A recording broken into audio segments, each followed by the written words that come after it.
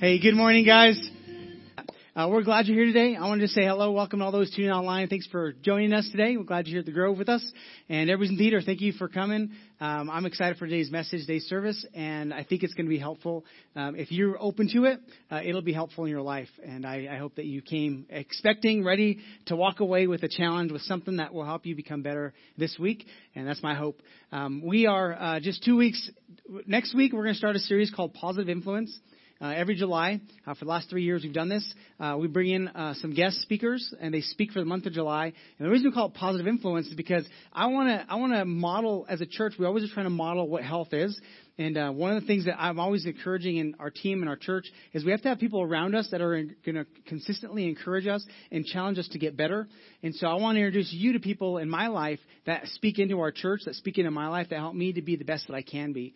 And so we bring in 3 of our overseers. Overseers are 3 senior pastors from other parts of our state that pastor other churches. And essentially they're kind of like a board of directors that help us as a church stay healthy and stay strong, hold me accountable. And I want you guys to know who these people are because since we started the church, these guys have been on the journey with us, helping us along this journey, just speaking into it. So every year we bring them in so you guys can see them, get to meet them, get to hear them share their heart. And so next week, Pastor Kelly from Portales, he'll be coming. Kelly is hilarious, and I think you'll enjoy him next week as he comes and shares. And just a great guy. And then every week we'll have a guest speaker, and I think you'll enjoy it. But before you get into that, I just wanted to wrap up kind of this idea of we went through 10 Commandments this year. I thought was one of our focus I want to do is talk about what does it look like to have healthy relationships when it comes to the Bible, when it comes to life. And I believe that all the Bible is about relationships. And so we took 10 weeks to talk through the 10 Commandments. And then last week and this week, I want to talk about some of the commandments that are in the New Testament.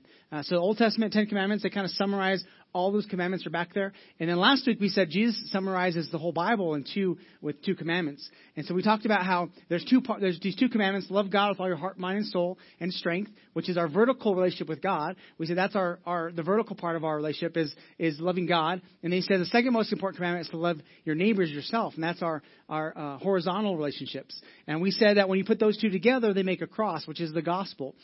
Really, the Bible is about relationship with God, relationship with people.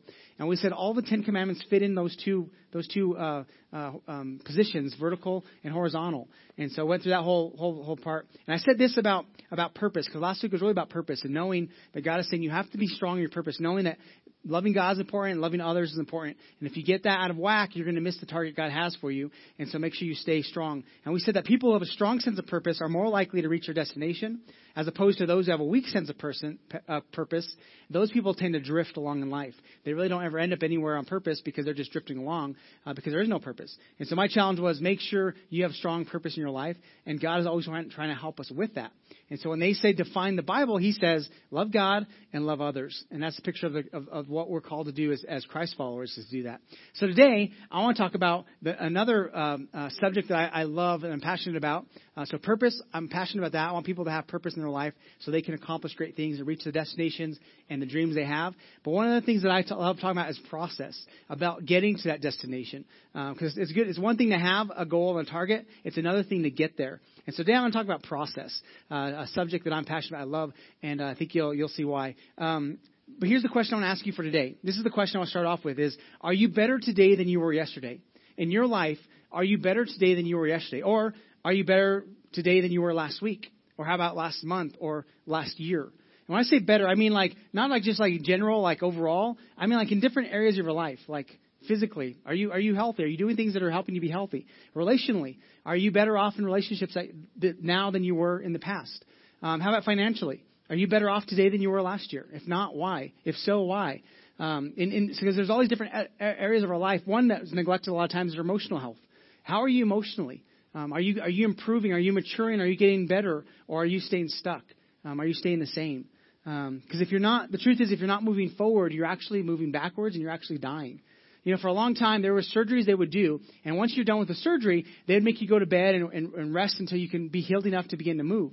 Now, certain surgeries they found, if they don't get people moving, like hip surgeries, replacement surgeries, if they don't get people moving right away, there's a higher chance of them getting sick and not being able to recover from that surgery. So what they do is almost immediately, as soon as they can move, they start making them move, even though there's pain, even though it's really difficult, because they know there's a better chance if they get moving, they'll actually become healthier quicker.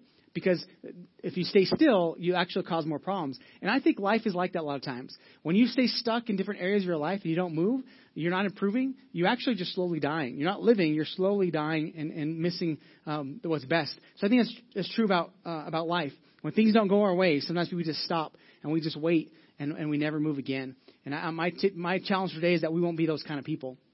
I read a story about a man who got stuck in the mud for 4 hours. He was 25 years old, got stuck in the bank of a river in China. And although he had the cell phone with him, he stayed in the mud for 4 hours because he was too embarrassed to call somebody for help.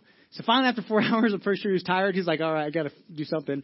Some fishermen are passing by, and he says, can you help me? So some of the fishermen, they try to help. They can't get him out. And so then they call the professionals, right? I'm guessing some firemen or some police or some rescues, something like that. These guys come in, and they begin the process. As you can see in the picture, all of the rescuers stripped down so that they can get in the mud and not get stuck in the mud. Where this guy, all the things he had on was actually the things were actually keeping him stuck in the mud, like the clothes. And so because he was embarrassed to call, it took 4 hours. And because he was embarrassed to let them take off his clothes, it took another additional 7 hours to get him out of the mud. So the rescuer said, if you would have just let us take off his clothes like they were, it's not like they were telling him to do something they weren't doing. They're like, hey, guy, this is going to help. If you go with the process, we're professionals here, right? But because he didn't, the things that he wanted to hold on to so dearly actually kept him in the mud. And sometimes I think life is like that for so many people. There might be a moment in your life where you feel like this guy. You're just stuck in life, in some aspect of your life, financially, relationally, in marriage, in work, whatever area of your life it is. There's going to be moments you feel like this. And here's the thing. Don't stay like that. It's not good. Don't be like this guy. Don't let the things that are actually keeping you stuck, don't hold on to them so much that you want them so bad that it's going to keep you there, because it will keep you there. But rather release and move on and move forward. And today I want to talk about process. When you're unaware of process in life, you'll actually find yourself in the situations more than you realize. Because one of the things that we don't understand as a culture a lot of times is to get to our destinations, to get things we like, it actually takes a lot of time sometimes. But our culture, we want things immediate gratification. We want it right now as soon as we can have it. And when we shortcut process, it costs us more in the long haul. And a lot of times it actually keeps us away from God's best for our life. It keeps you even away from some of the things you really want in your life because you trade it in. And so today I want to show in the Bible where it talks about process. So last week was about purpose and about the greatest commandments of loving God and loving others. Today I want to read a portion of Scripture. It's known as the Great Commission. So whenever there's a great next to it, I think you should pay attention. When there's the greatest commandments, right? Love God, love people. That's like, okay, that's an important commandment that God has for us. In this case, Matthew 28, we're going to read what's called the Great Commission. This is the moment where Jesus tells his disciples, okay, guys, I am passing on to you something very important. Don't miss what I'm about to say. In fact, the end of Matthew, it's the last chapter of the book of Matthew. Jesus, he spent 3 years with his disciples. All right, so somewhere around age 30 or so, he began his public ministry, and the disciples came along with him. And for 3 years, they would go from village to village, town to town, teaching and sharing stories. I'm sure eating food, telling jokes, just having a good time. Just everything he did for 3 years was awesome. And then the end of the 3 years, he's crucified on a cross. He dies, and all of his disciples, except one, they all take off and they all freak out and they all run away. Which he told them is going to happen. He said, I'm going to die. You're all going to run away. You're going to freak out. And they're like, no way. You're God. You're the Son of God. We're with you all the way. And they didn't believe him. They didn't understand. And for those 3 years, they were following him. But then when he got crucified on that cross and died, they were gone. And then 3 days later, it was Easter. We celebrate Easter. He comes back to life, right? He shows up and like, hey guys, I'm back. And they're like, what? You're alive? And then they all freak out. And and then he spends an additional 40 days with them. So 3 years with them. He dies on the cross, comes back to life. And then he spends 40 days just teaching them and sharing more things. I guarantee if you were a disciple, those 40 days, you listened a lot better than you did those first 3 years, right? You with me? It's like, okay, 3 years, this guy, he says something to God. And here's, I think, part of the reason. The disciples were thinking in their mind, here's the king. He's the king of all, right? But in their mind, they're thinking king of Israel. He's going to set up his kingdom. That means I'm on his team. I'm like in the inner circle. I'm not going to be a ruler. I'm going to be very powerful. I'm going to have all the things I've always wanted to have. This is going to be great. In their mind, they're thinking he's going to set up an earthly kingdom, kick out the Romans, and set up Israel to be strong again. But he's saying that's not why I came. This is a whole different thing that's happening. One day that'll happen. God's going to come back. He's going to set up his kingdom forever. But he said this point is just to help people can get back to my purposes, to know. And he kept telling them, like, guys, don't miss the point here. Like, I'm going to die on a cross. Like, I have to suffer, but it's for your good. It's for I'm going to have to die on this cross, but I'm going to come back to life. And in their mind, they didn't get it because they were wanting something different. And then he dies and he leaves. They freak out. And then they realize, oh, wow, not only is he dead, but he's back alive again. He really is the Son of God. I should pay attention. So 40 days he teaches them. And then when on the 40th day he's leaving, this is what he tells them. And I'm guarantee if this is the last thing he's saying to them, they're going to listen very carefully. And he says this, it says, Jesus came to his disciples, Matthew 28, verse 18. And he told his disciples, I have been given all authority in heaven and on earth. Now this is really important because there's a therefore right the next sentence, therefore. The reason it's therefore is because whenever there's a therefore, you always pay attention to what was said before that. Jesus is saying everything and all the authority has been given to me. So all authority in heaven, all the authority on earth has been given to me. Therefore, go and make disciples. So essentially he's saying, God gave me the responsibility, the purpose, right, to come to earth and to share his love, to share his message. Now, because he's given it to me, I'm leaving. Therefore, go and do what I've done. I'm passing it on to you. And this is huge, right? So this is God of the universe saying, all right, the authority and the purpose that God's given me, I'm now passing on to you, my disciples. So go and make more disciples. So therefore, go make disciples of all the nations, all the people, that's all people, baptizing in the name of the Father and the Son and the Holy Spirit. Baptism is really important. Second step there. Teach these new disciples to obey all the commandments I've given you. And be sure of this, I am with you always, even to the end of the age. And those are his parting words. Essentially, guys, I've been here for 3 years. I've modeled, I've taught you. You become my disciples. Now I want you to go and do what I've done. And he closes by saying, now go do what I've done. I pass it on to you. So this is called the Great Commission. This is where Jesus tells his disciples, the church, after this, the church starts. He says, go and do what I've done. Use your life to do what I've done. Give life. Be a life giver. Add value to people's lives. So if we look at if we're talking about process, he's given us this process to do in life. So he's saying, number one, he said, okay, I'm passing on this to you. Number one, go and make disciples. Well, in order to make a disciple, you have to be a disciple. It's kind of like telling a human being, go and make puppies, right? They can't make puppies because they're not puppies. They're not dogs. So you have to be that person to be able to make that, right? To replicate, if you're going to make more humans, you have to be human. Well, in this case, if you're going to make disciples, you have to be a disciple. What exactly is a disciple? We don't really have this word in our vocabulary in the U.S. Because it means something different to what it meant to Jesus. We think of a student. You know, you go to school, you take you listen to what the teacher says, so you can take down the notes, so you could pass the test, right? That's how we think of when it comes to following a teacher. Is we're wanting to learn what they know so we could pass a test. But a disciple is not that. We don't want to know what the teacher knows so we could pass a test. Although a lot of people sign up to follow Christ because of that. Like, I just want to know what Jesus knows so I can get to heaven. That's it. He said, no, that's not a disciple. A disciple is somebody who wants to know what the teacher knows so they can become like the teacher. And a rabbi will accept a disciple on the terms of saying, I believe you can do what I do, so come and follow me. So when Jesus invites you to follow him, he's actually saying, I believe in you, that you could do what I did with my life, so go and do what I've done with my life.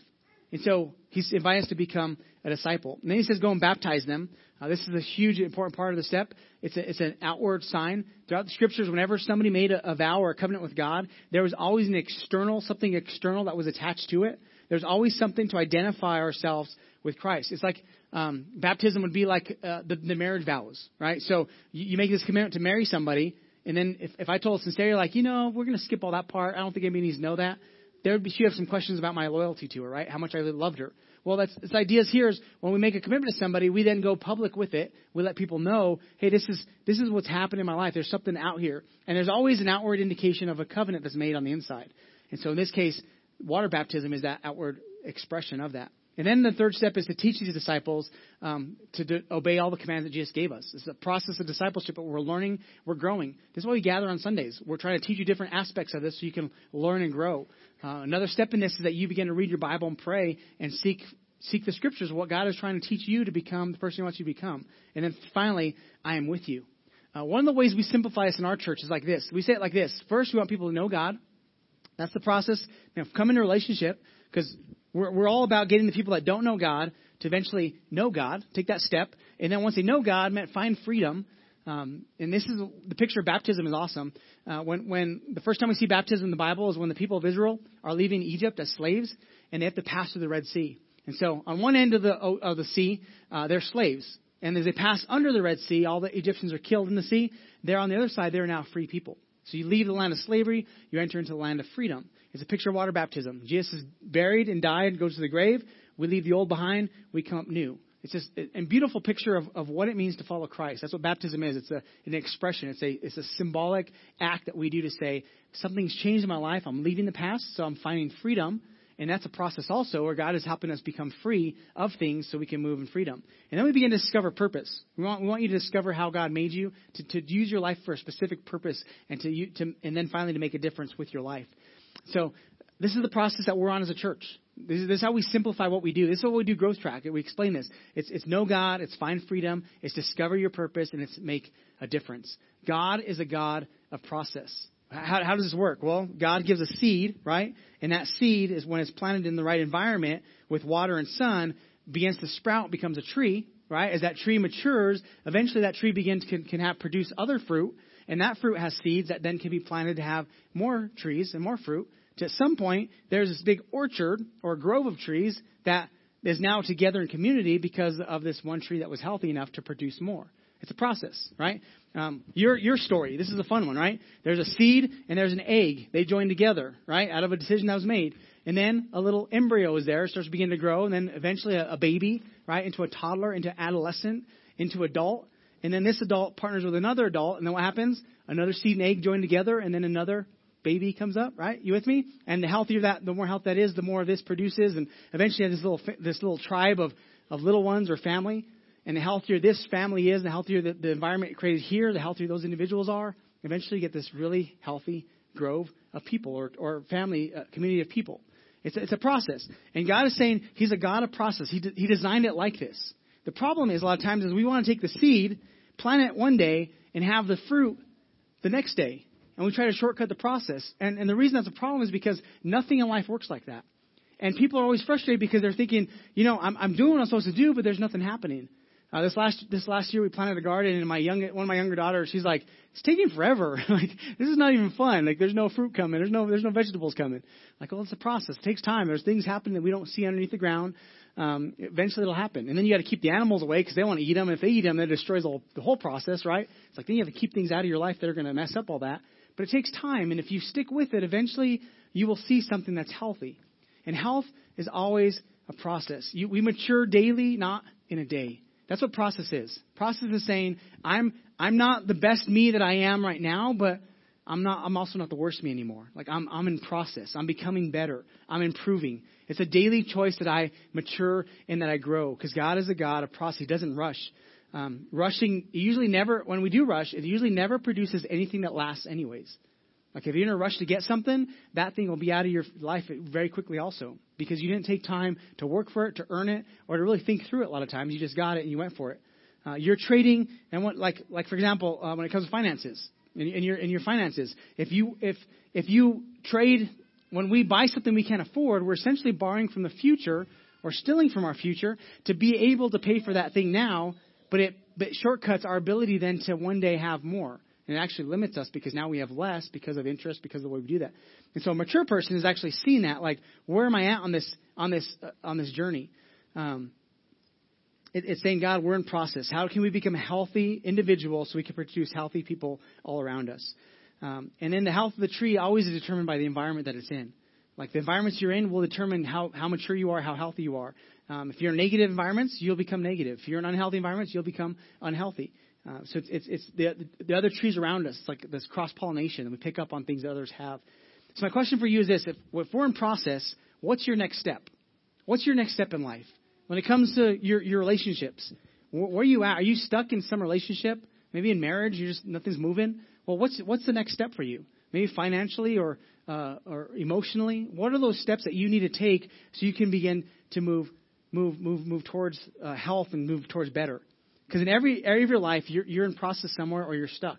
And if you're stuck, that part of your life is actually dying and it's not improving. It's getting worse. And then how do you gauge where you're at on these levels? So in your life, like emotionally, how do you gauge where you're at? Well, I would say this: how do you respond when things happen in that area of your life that you don't like? Emotionally, somebody says something to you don't like. How do you respond? Do you lash out like maybe a toddler would, and you freak out and like, fine, you don't play by my rules. I'm taking my ball. I'm going home. That would show that you're immature in that area. How do you respond? Do you shut down? Do you blame? Do you make excuses? That would give you an indication that you're actually immature in that area of your life. Financially, you can't afford something and you trade your future for the now. That would show you're immature, that you can't delay gratification to say, you know what, I really want this, but I should wait a little bit and save and build so that I can actually handle that and I can afford it. That's a mature person. Immature person says, I want it now. I got to have it now. Whatever it costs, whatever it takes, that's fine. Just give it to me.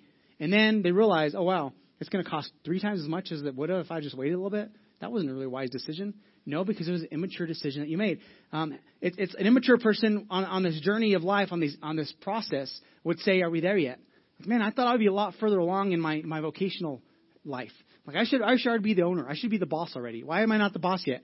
Well, you've only been there 2 weeks. I should be the boss. Like, I'm good enough to be the boss. That's an indication that you're immature as a person because you don't understand process. And if you'll get this principle, you'll begin to understand, like, if you just apply yourself, eventually you're going to find yourself 10, 20, 30 steps down the road and be like, wow, I've grown a lot. I've become better. I'm actually maturing. And what happens a lot of times is they call it arrested development when it comes to emotions. This is one of the areas I think our society is really lacking, is we don't deal with things that happen in our life. And so we get stuck emotionally. So even though we're 30 or 40 or 50, we respond like a 14 or a 13-year-old sometimes because there's something that's stuck in our life because we haven't dealt with it. And sometimes it's not even your fault. Like there's something that happened that caused you to maybe get stuck there. But your choice to get over that is still your choice. Like I would say it like this. I think when we get to these areas that when we get stuck, I would say build a bridge and get over it. In fact, that'd be a great thing to say to somebody sometime when they're just complaining about life and how they're not there. Like, you know what? It sounds like you need to build a bridge. What? Yeah, build a bridge and get over it. Like, how long are you going to let that thing keep you stuck? How long are you going to stay in the mud because you're too embarrassed to ask for help? How long are you going to stay in the mud and blame everybody else for the fact that you're stuck in this hole? When are you going to say, okay, enough's enough. It's time for me to do something about it. Instead of saying, are we there yet? When is it going to happen? I kind of think it like this. Sometimes life, this is not the best example. Don't go too far with this. But I think sometimes life is like a chess game with God. All right? And God never cheats. Just so you know, God is a fair God that doesn't ever cheat. And we're in this game of chess, right? And he makes his move, and we make our move. And then he makes his move, and he waits for us, and then we make our move. And at some point in our life, we get stuck in some area, and we're thinking like, God, I'm asking for your help. Why aren't you moving? Why aren't you doing something? Why aren't you rescuing me here? And the whole time, God is thinking like, wait, I made my move. It's your move now. Like, no, like somebody's got to do something. It's like the people on the escalator, right? You're like just stuck there like, help, I'm stuck on an escalator. Somebody rescue me. And God's like, take a step, buddy. Come on, take a step, right? Or worse, it's kind of like this chess game's going on. And at some point we said, I don't really like your rules. I don't like this game. I'm going to go do my own game. And we choose something that's way outside of what God even wants for us. We make a decision. The Bible calls it sin. The Bible says it's our own foolishness, our choices. We make a decision to leave the game. And then we find ourselves stuck in some situation because of a choice we made. And then we're like, God, why don't you rescue me? He's like, well, that was your choice. You made your move. So come on, I'm here. I've made my moves. Now just make your move. And the whole time, all he's wanted us to do is say, God, this is not the place I want to be. I actually want to be back here with you because your way works better. And the choice he's waiting for us to do is to actually acknowledge and admit that we're stuck and say, God, help me get out of this and come back to him. And then he says, great, you made your move. Now here's another move. And then you make your move. He says, okay, now I want you to work on this. And he makes the move. And then you're like, man, this is really hard. I don't think I want to work on this. Well, until you work on that, your move's not going to happen. And then you're like, okay, I'll make my move. But it's really painful. Yeah, I know, but here's some other parts of that you need to work on also. He makes his move. And he tells you to make your move. And it's a loving God who's trying to lead us on this journey of saying, you're in process, all right? You're not where you were, but you're still not where you could be. Just keep moving along this process of life. Don't get stuck. Don't let the things of life keep you stuck. And so he's saying, just keep moving. Trust me. I'm going to make my move. You make your move. All right. You pray a prayer. He answers it. Now he says, now do this thing. I don't really want to do that thing. That's kind of hard. That's kind of difficult. What is the next step God's asking you to do in your different areas of your life? That's the thing you need to figure out if you're going to become mature, if you're going to become better, if you're going to move beyond that. One thing that I love about our church is that we talk about process. We're moving people from that first step. Like we built our church for this very first area of our society. This would be the unchurched, the D-church, those that have left church, those that are mad at church, whatever. Like we create our church for those that don't go to church. They would come here, and at some point they'll make a decision to take that step of faith, that first step of faith, saying, I want to know God. And so we do everything we can to get people from this area of our city to move to this next step of saying, I want to know God.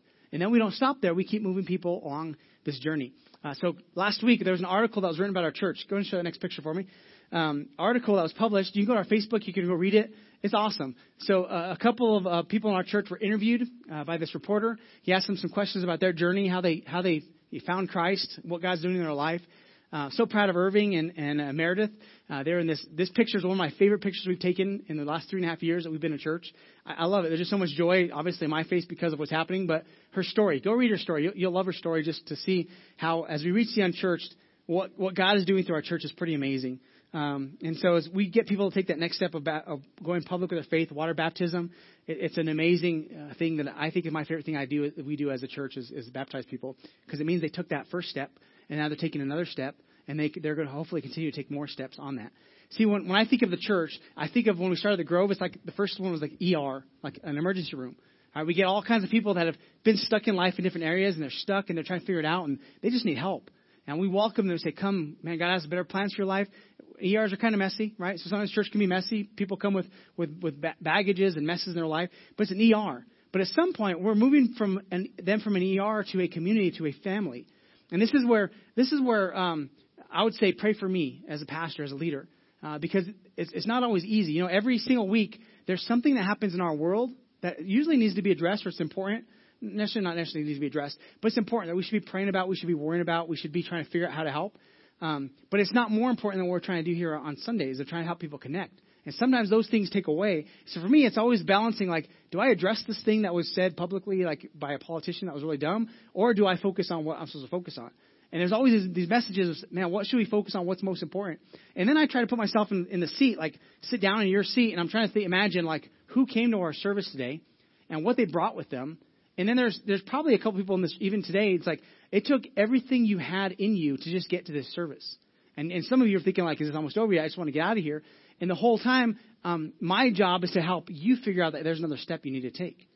And that every Sunday, I think myself, that every single person in these seats, there's a step that we all need to take on this journey. How can I help them figure out what that step is? Pray for me. I mean, it's a journey. There's men, there's women. If I tell too many women jokes, then the women get mad. If I tell too many men jokes, the guys are happy. I guess that's not a bad thing, right? Women are happy, whatever that looks like. There's young, there's old, everything we're trying to do, and I'm just imagine this. And so just pray for me. It's trying to figure out, how do I help people take that next step? So as you pray for me, then also come expecting, like, God, what is that next step you're asking me to take? Like today, God is going to ask you to take a step. What is that? And there's going to be something in your mind that's triggered, and you think, or in your heart, some in your emotion, somewhere you think, man, I've been wanting God to move, and this whole time He's been wanting me to move. Wow, I need to take that step because I don't want to miss what's next if I don't take this step. So what is that next step? And then as I think about people sitting there, there's people. This is not uncommon. People will come to our church and they'll say, man, I was about to check out, and I said, God, I'll give you one more chance. And I came to that church service, and God did something. He spoke to me. He did something in my life, and I'm still alive today because of it. We had multiple stories like that. And every single week, I'm believing that as somebody comes into our church, that they're bringing something very painful. In the middle of it, God's going to meet them and say, you don't have to stay stuck. You can get out of that. You can move forward. And one of our prayers every single week is we go after that one who is far from God. We go after that one who is so lost, who is so hurting. And our prayer is that today, that day will be the day somebody says, I want to take a step towards God. I want to find freedom from this thing that's holding me back. I don't want to live this way anymore. And what's amazing is every single week, somebody will take that step. Last week we had 252 people show up last week. That was like 62 kids last week. That is awesome. I didn't know that for church of 3.5 years. That was a pretty amazing thing. But what's really amazing is out of all those guests that came, 4 of them made a decision last week. Says, you know what? I want to put God first in my life. Like, I want to make a step towards Christ. That's cool. And today, somebody in this room is going to make that step because they're going to finally realize, like, oh wow, I've been waiting for God to show up and do something this whole time. He's been waiting for me to do something. And the answer is yes. He's been waiting for you. Would you take that step? And I'll give you an opportunity in the service to do that. Say, God, I want to give my life to you. I want to follow you. I want to be unstuck. I want to get back to a place that I can trust you. So we're moving from an emergency room to a family. And in this family, what I love about this is Leslie, are you here? Where's Leslie? Can you stand up for a second for me? Just stand up. This is Leslie. She's one of our small group leaders. Can we celebrate Leslie? I am so happy that she's led a group. Thank you so much, Leslie. She was hesitant to lead a group. And then she went on our Facebook or our website and she read this statement. I'm going to read it to you. Leading a group isn't about being perfect. It's about serving others by giving them a place to connect. Hosting a group is simple. Choose a topic that interests you and select a time and location to meet with others to share it.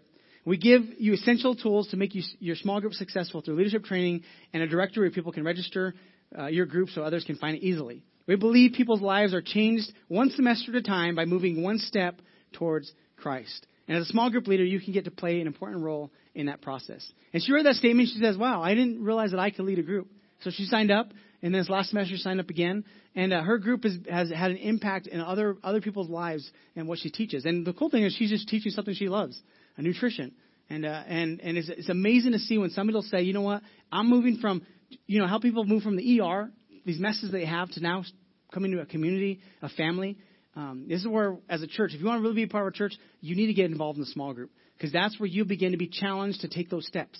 In fact, our small groups, that's the one goal we have every small group, is help somebody take one step towards Christ this semester. And when we do that, we all get better. We all get healthier. And at some point, that journey of being a grove, there's going to be all these trees reproducing other trees, other people that are healthy. It's an amazing thing to see as God unfolds that because we're becoming a family. And at some point, we move from being not just an ER to a family, but we're going to move to being an army. We're not quite there yet. But my prayer is in a few years, we'll begin to see momentum shift, and we'll be able to impact our city and our culture and our state and our country and our world, because a whole bunch of people say, I'm all in.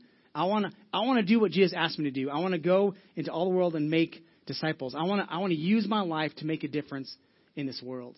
So here's what I love about God, is that our best days are ahead.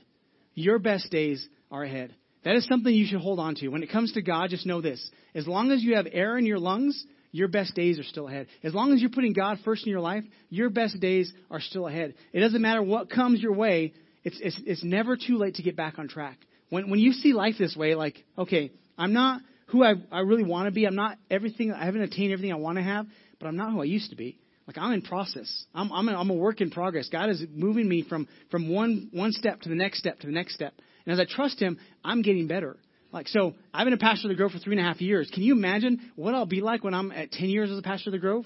Like, I'm excited because I'm like, God, I'm on this process of seeking you. I'm on this process of getting better. Like, what are you going to do with my life down in 10 years? Because I'm expectant. Because I'm hopeful. It's never too late to do the right thing. It's never too late to make a wrong right again. It's never too late to take a step towards your dreams. As long as you have air in your lungs, it's never too late. That's what I love about God. It's like, as long as there's still time, as long as there's still time in your life, there's still hope. You don't have to stop. You don't have to get stuck. You don't have to stay stuck. When people ask me, is a cup half full or half empty? It's neither. My cup is running over.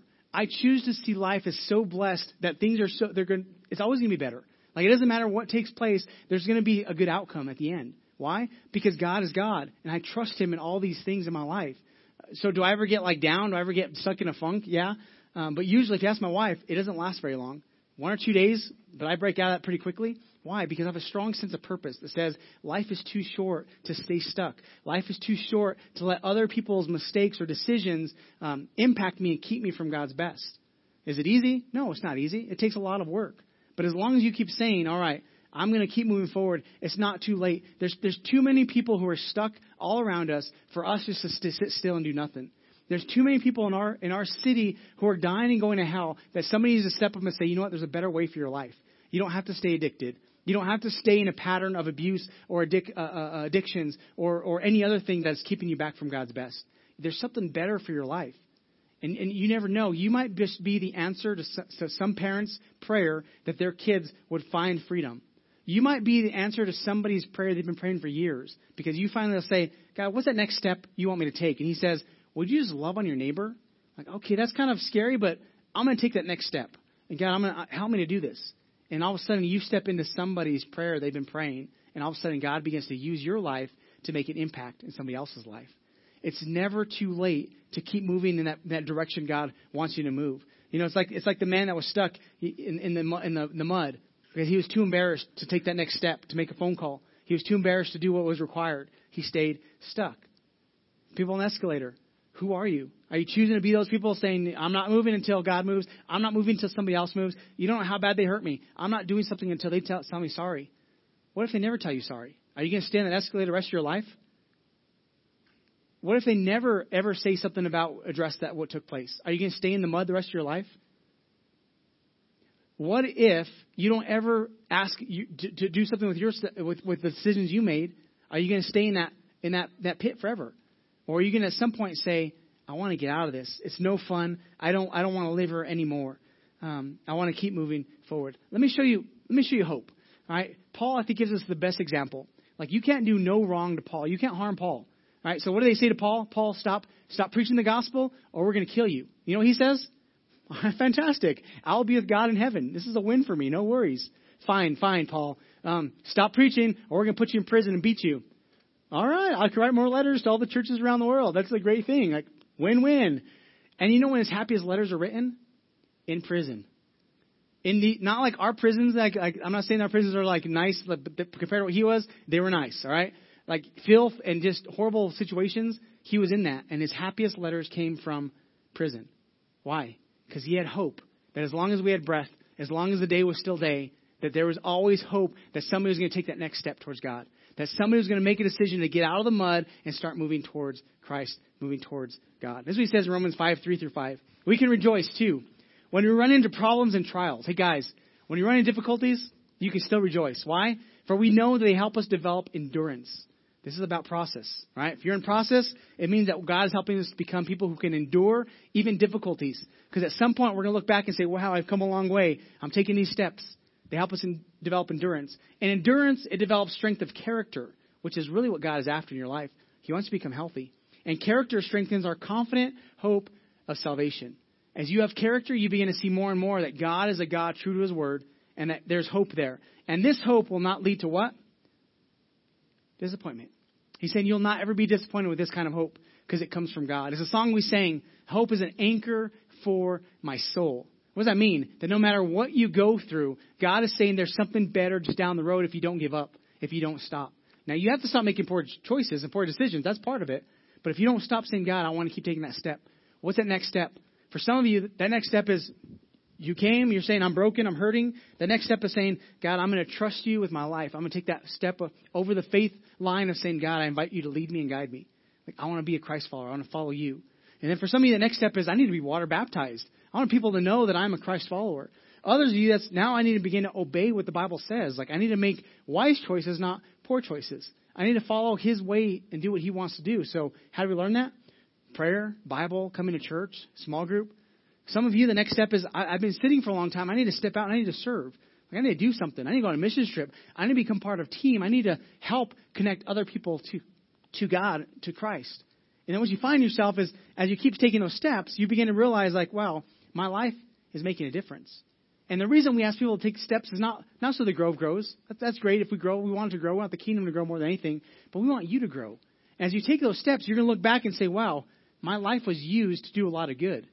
Like, how many people are set free from addictions because you kept taking those steps? How many people found Christ and found life because you were willing to say, all right, I'm going to say yes to God every step of the way? Like, who out there in the next 5 years, 10 years, is going to find freedom from a horrible past of patterns of repetition from family member to family member because you stepped out and said, there's a better way than that. You know, there's something better for your life. It takes us saying, I will say yes to the next step. So here's the thing. When it comes to life, process. We have to keep making those steps. Don't get comfortable. Fight the urge to settle. Push back against going with the flow. That's too easy. Quit doing the same old. You have to do something new. You have to take a risk. You have to reach out, help somebody learn. Just do something. Because here's the truth. We make our choices, then our choices make us. We make our choices, then our choices make us. And when we're making those choices to God, what's the next move? He'll begin to help us. Here's some questions to ask if you want to know how you're doing on the process. Is every day, if you're wanting to continue to take steps, ask these questions. One, what did I learn today? So what spoke to your heart and your head? What spoke to your heart? What spoke to your head? What did you learn today? Tomorrow at work, after you get home. If you don't evaluate what you're doing, you'll stay stuck at work. But if you begin to say, all right, what did I learn today? I learned that I shouldn't have that conversation at that time of the day. I learned that I shouldn't do that or this. And then you begin to make a plan to change that. How did I grow today? What touched my heart and affected my actions? How did I grow today? What did I do that made a choice to take a step in the right direction? And then what will I do differently? What will I do differently tomorrow? If you can't answer this, then you didn't learn. If there's not a clear action for you to take, then you're missing on what God has for you.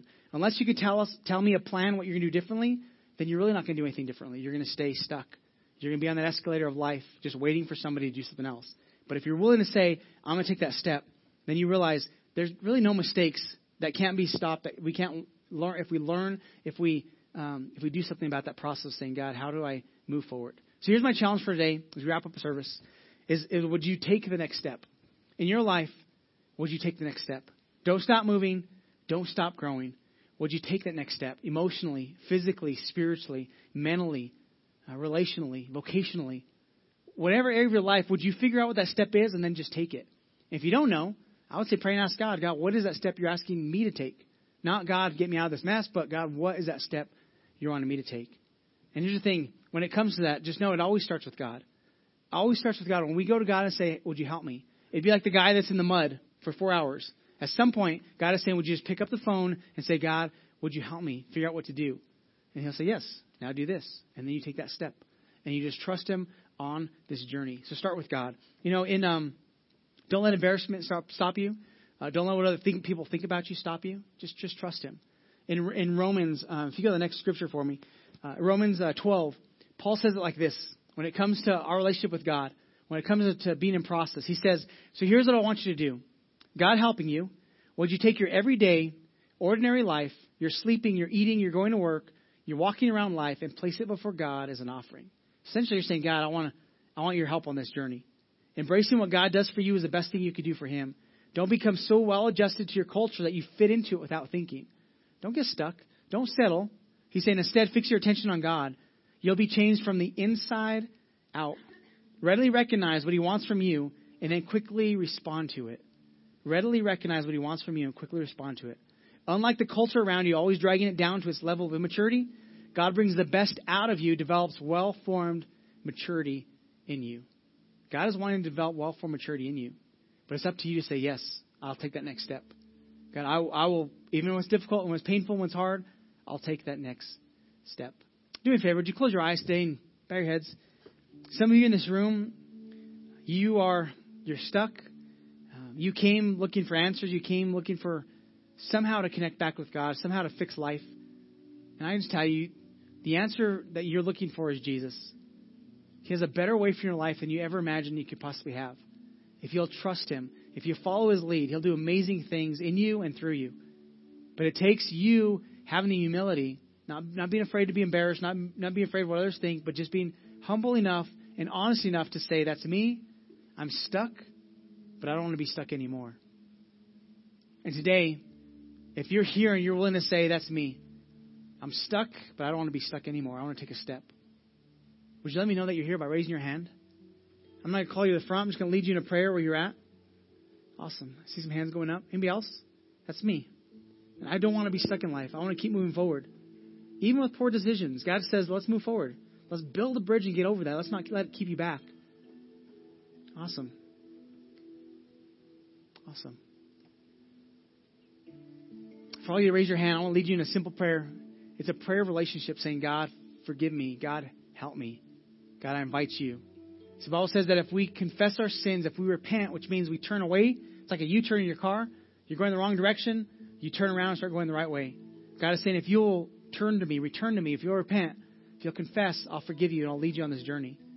So if you raise your hand, that's the invitation for you today is let him lead. If you're a Christ follower, would you join us in praying this prayer with those that raise their hand? Say this day, if you raise your hand, say, Father God, today I need your help. I'm stuck, and I do not want to be stuck any longer. Forgive me of my choices. Forgive me of my sins. Help me to know you and know your purposes. I believe Jesus died on that cross in my place so I could have freedom, so I could have life. I accept that sacrifice. I believe he's alive today and has good plans for my life. Would you lead me in those plans? I put my trust in you. Help me to continue to take those next steps. In Jesus' name I pray. Amen.